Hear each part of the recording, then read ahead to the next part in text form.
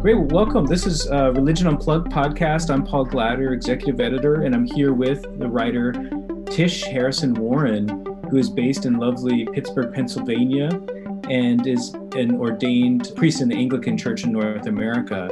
And she's a writer. She's a writer in residence at Ascension Church, as I understand it, in Pittsburgh, regularly for several outlets on religion and other topics.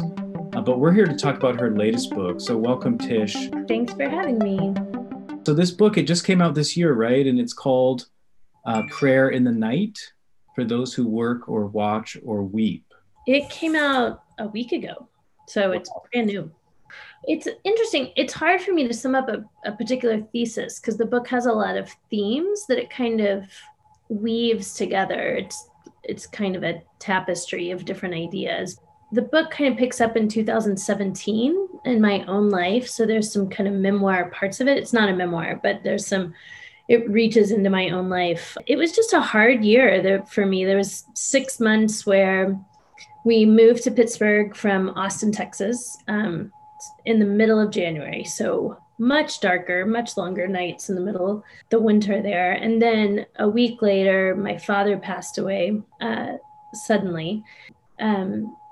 We found out we were pregnant the day after his funeral, had this kind of medically dramatic miscarriage 3 weeks later. That's where the book kind of starts. And then lost another child to miscarriage in the second trimester, kind of a later miscarriage. We lost a son that same year. So after about 6 months, it wasn't like unheard of catastrophe. It was just 6 really hard months. And that a lot of people face. A lot of people face loss of parent or moving or loneliness or losing children or disappointment.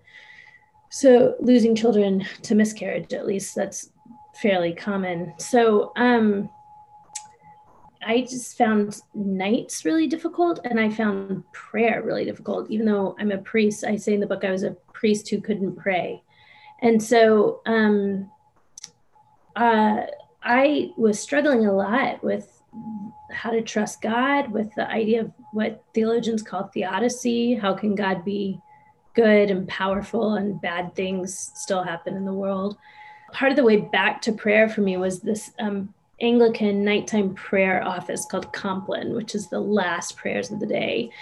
And I take one prayer out of Compline, the prayer I've come to particularly love, that begins, "Keep watch, dear Lord, with those who work or watch or weep." And then the prayer goes into all these different kind of categories of human vulnerability. It talks about death and mortality, sickness, weakness, weariness, suffering, affliction, joy. Each chapter of this book is framed around one particular phrase in that prayer. And I kind of use that prayer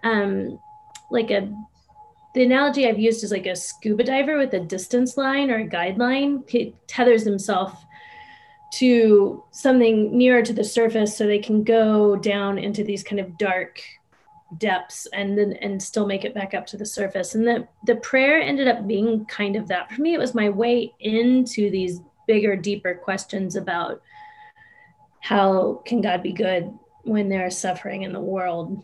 So the book is dealing with themes of suffering, doubt, how does one trust God, grief, also human vulnerability, the fact that all of us can be wounded, that we're mortal, that we can get sick, and prayer in the midst of all of that. Like, what's prayer look like in the midst of all of this deep, deep human vulnerability? Yeah, that's fascinating. I mean, this idea of you turning to your faith tradition, liturgical idea that applies to your everyday life. And I think your first book, The Liturgy of the Ordinary, dealt with that kind of idea. So in a way, it sounds like this follows up maybe some of the thoughts in your first book. Yeah, there's some overlap. It's certainly not a sequel. I mean, tonally, man, it's super different because the first one's really dealing with ordinary life, just a very average day. And the second book is dealing much more with sorrow and doubt in a way that the first book didn't. the overlap is what you picked up on in the idea of spiritual practice.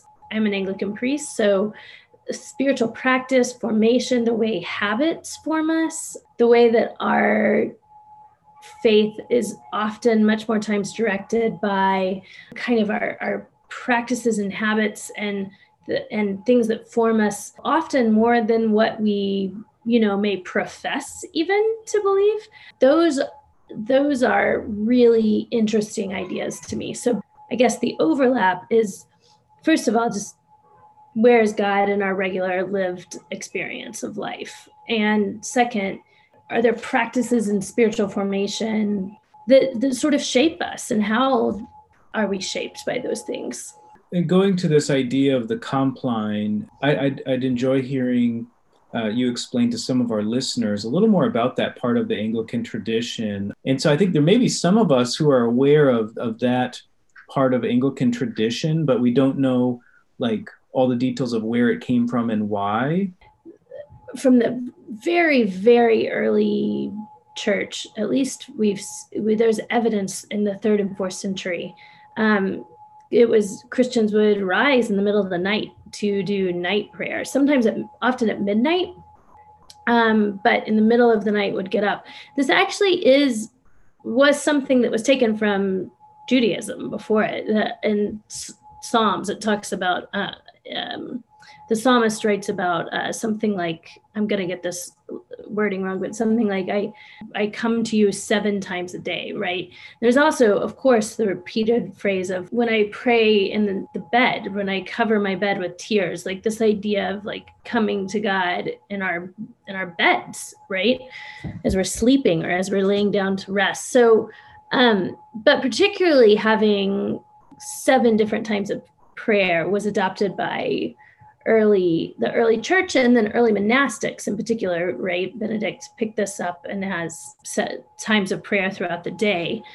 In the Anglican tradition and in other traditions, but I'll speak specific, like Catholic, Lutheran, both of those groups have Compline prayer, night prayer. And Anglicanism specifically, they took the times of prayer that monks had, so terce, sext, non, that basically every 3 hours of prayer, and then condense those into 4 prayer services. So morning prayer, noon, a short noontime prayer, evening prayer, which is sometimes called vespers, and then later Compline was added.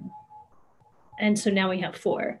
But Compline was added because it was always, like I said, from the very beginning, part of the Christian tradition. So even when there was a time when Anglicanism really just had morning and evening prayer, there were still sort of other prayer books out there that always had these night prayers, because it was something that was always part of the tradition, and particularly that monks, still, right, as we speak, rise in the middle of the night and will pray. So the idea was to kind of take monastic prayer practices and make them available for regular folks, for everyone.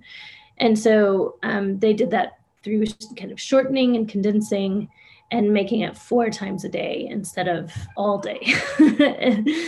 So that's where the prayer services come from, like the different services. Compline is interesting because night prayer has been practiced for a long time in the Christian tradition, and because night itself is such a vulnerable time for all human beings, particularly if you think of before we had electric light, right? Night was rather terrifying, and there was no telephone to call 911 if something caught on fire, a thief broke in. The idea of spirits or ghosts or demons at night is in every single human culture. Nighttime has always been this kind of deeply vulnerable, somewhat frightful time for people. And so you feel that in these prayers. There's an acknowledgement of peril, there's an acknowledgement of danger, there's an acknowledgement over and over again of death and mortality, with sleep and death deeply linked.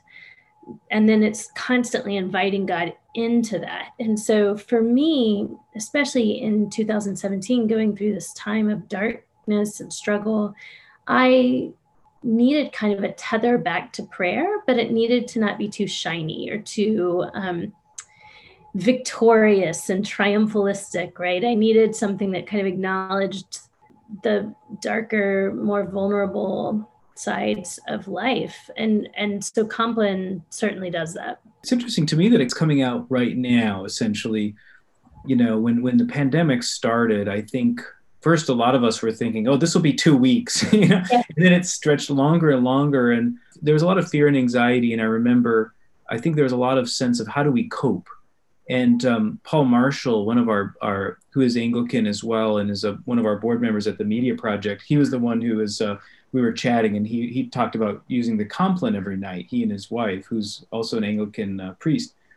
I bought this, and I have to admit, I haven't been effectively using it, partly because I think when you have kids, you look at the Compline, and it's beautiful, but you're not sure where to, like, which parts of it to use. I'm really curious to hear more of like how you started using it, especially like with family, with kids. Right. Do you do it every weeknight or all 7 days of the week? How do you?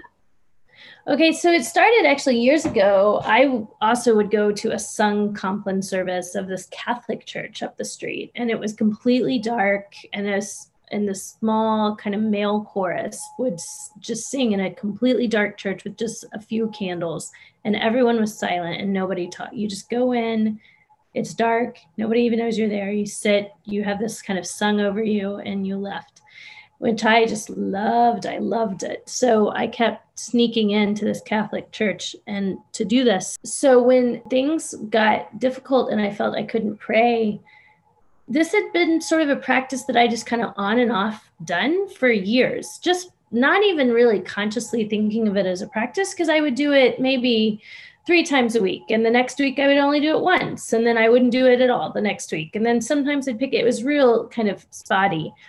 And it was really when my nights became full of anxiety and sorrow that I started really pretty consistently going to it every night. At first, actually, I would just pray it alone. Then we did begin to pray it with our kids when they were about 4 and probably 7. So it was still when my youngest was still kind of learning to read. And my oldest was learning to read. So she would start reading it. It's funny, I didn't write the book with the pandemic in mind. Of course, it was 2018 when I really started writing it. We could have never imagined what was waiting, but it's strangely timely. It's the themes of the book, even specific kind of sentences that I wrote are so applicable to things that are on the front page of the news now, and in ways I could have just never, ever predicted. When the pandemic hit, we did kind of return to this practice of Compline. We don't do it every day. Honestly, I want to say this even as an Anglican priest, but also a mom of small, I have a 1-year-old. I don't do anything every day. There's almost no spiritual practice that I can accomplish every day. Some days it's an accomplishment to get your teeth brushed during the pandemic with 3 kids, but we do it fairly often at night. Usually after we put the kids to bed now. It's short, and I'll open up Compline alone or with my husband, and we will go through it. We'll pray through it. The other thing, just side note for families, part of the problem is people don't know how to use the Book of Common Prayer. And I don't think it's very it's not user friendly. It's not really clear.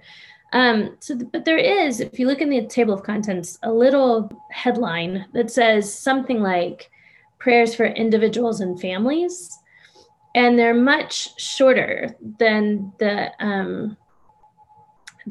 longer prayer services. So they are more suitable for children.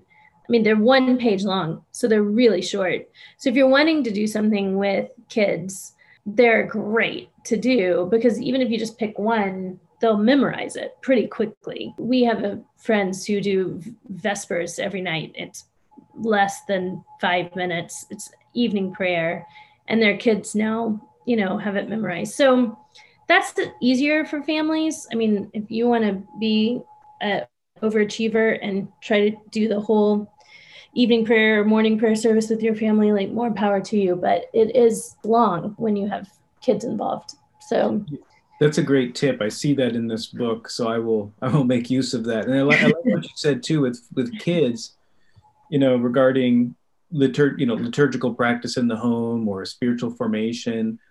I think sometimes it's like more important than, I agree with you that sometimes instead of trying to enforce regularity through all moods and every day, I think trying to read a devotional or to do a Compline prayer in ways where the kids, like you said, when they love being part of it. Yeah. And we've also seen that during different seasons of our life or different seasons of our kids' life, we have to be flexible and adopt different things.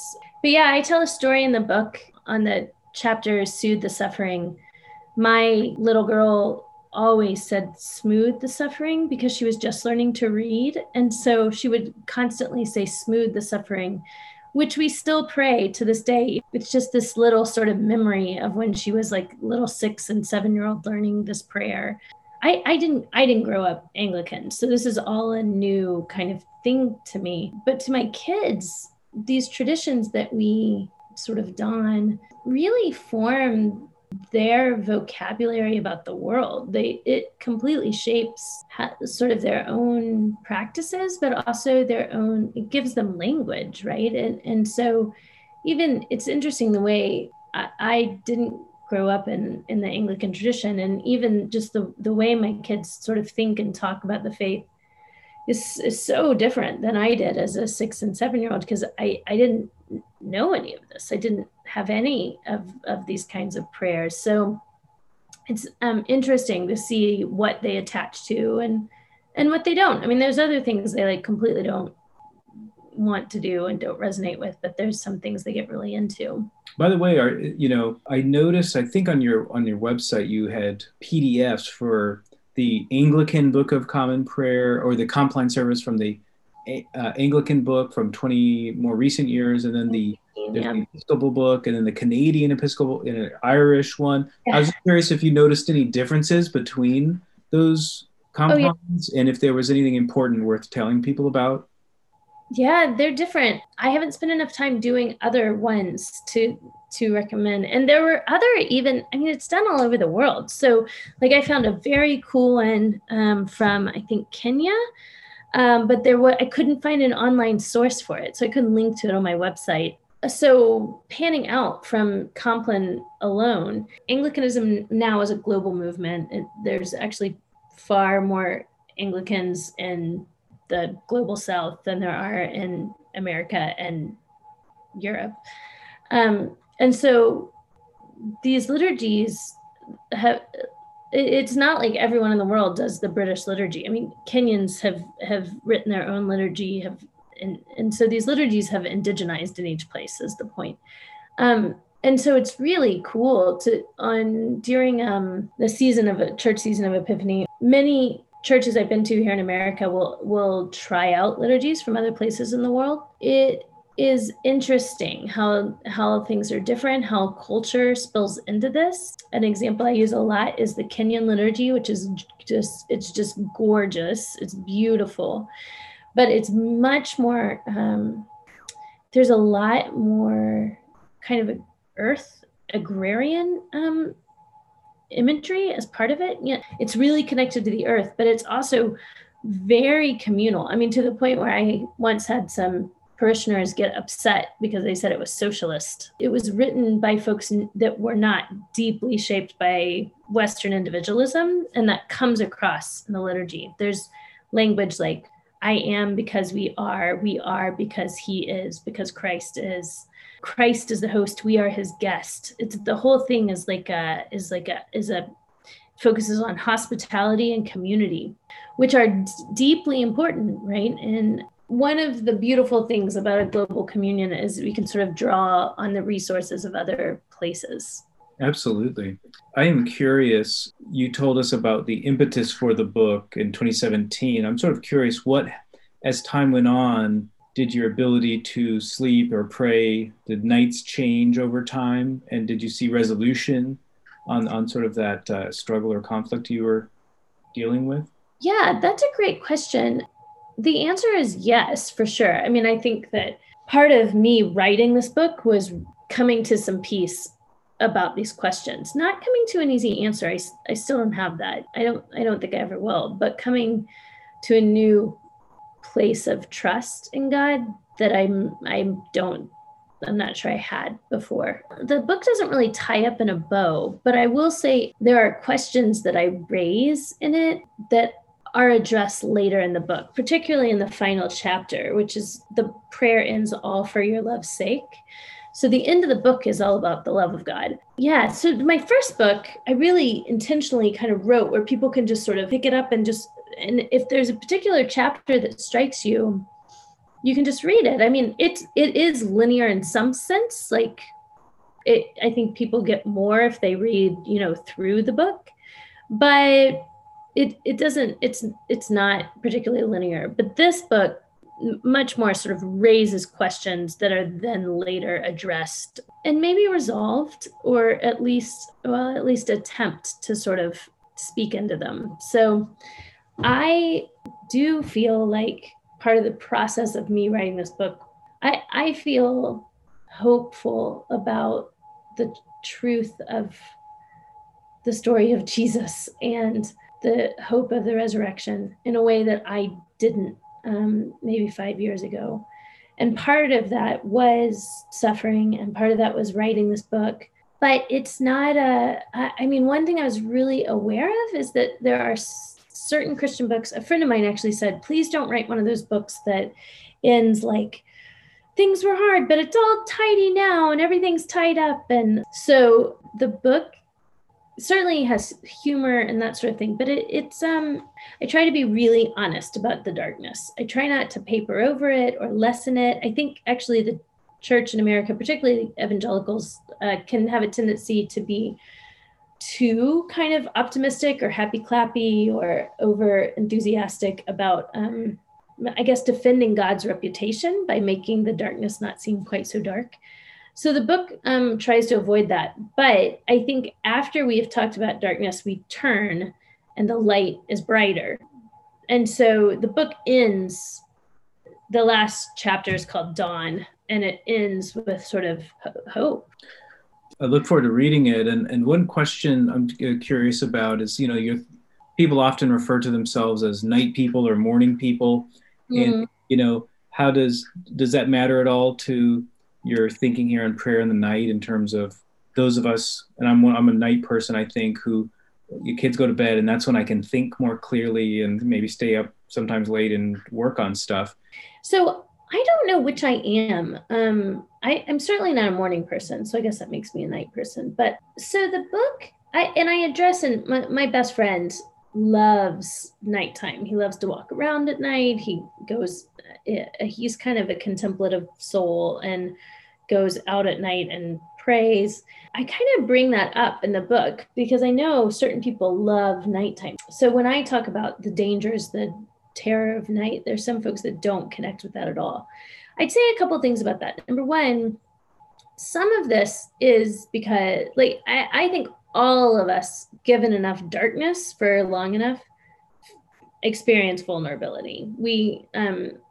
Some of our love for night is because we can flick on a switch, or because there's street lights, right? Or we can wander through the city and the light, the lights kind of sparkle at night. But if you get out to deepest darkness for long enough, particularly if there's not a moon, the moon's not out or it's cloudy, and there is inevitably this experience of kind of being overwhelmed by the dark. So some of our experience of kind of loving nighttime is because we have light, right? It's because we have artificial light and illumination. I mean, I have grown to love night. There's beauty in night that I talk about in this book that I have actually come to value more through writing this book. But I also talk about night as a phenomenon, because whether an individual loves night or not, night as a symbol has come to mean something cross-culturally even. I mean, Shakespeare talks about the comfort-killing night. And the dark night of the soul is something that St. John of the Cross, 16th century, I think, talked about, this sort of doubt and darkness and fear even. And what I'd say in the book, like, part of the staying power of that image is because night itself has come to mean something. So there's a reason he didn't call it like the rough day of the soul, or, you know, the long afternoon of the soul. There is something about the darkness of night that has symbolic meaning to us as human beings. I'm also still a little scared of the dark. I am. And like, men and women experience this differently. There was, after the Me Too movement, and I linked to this in my book, but or in the footnotes, I talk about there was a study, and it was actually a survey of women that said if there were no men on earth for a day, what would you do? And it was it was over 90% said they would just walk around at night alone, because wow. That's something that you can't do without at least quite a bit of fear and trepidation. So I feel like that's also, being a woman in America and in the world, has informed my experience of night as well. Night's a very fascinating metaphor, I think, and it sounds like you really explore different angles of it. And it's like we talked about, I think it's so apropos to people surviving all kinds of issues in their lives, spiritual things, and COVID, even learning how to think about life in a new way. So this is a great read you should pick up at all your book retailers. Prayer in the Night for Those Who Work or Watch or Weep by Tish Harrison Warren. Thanks for joining us, Tish. I really appreciate learning about your latest book. Yeah, thank you so much for having me. This episode of the Religion Unplugged podcast was hosted by executive editor Paul Glatter, edited and produced by Peter Freeby. The Religion Unplugged podcast is a production of religionunplugged.com and is part of The Media Project, a nonprofit dedicated to equipping journalists to cover religion. To read our award-winning global religion news coverage or to find out more about Religion Unplugged, visit religionunplugged.com or follow us on Twitter @ReligionMag.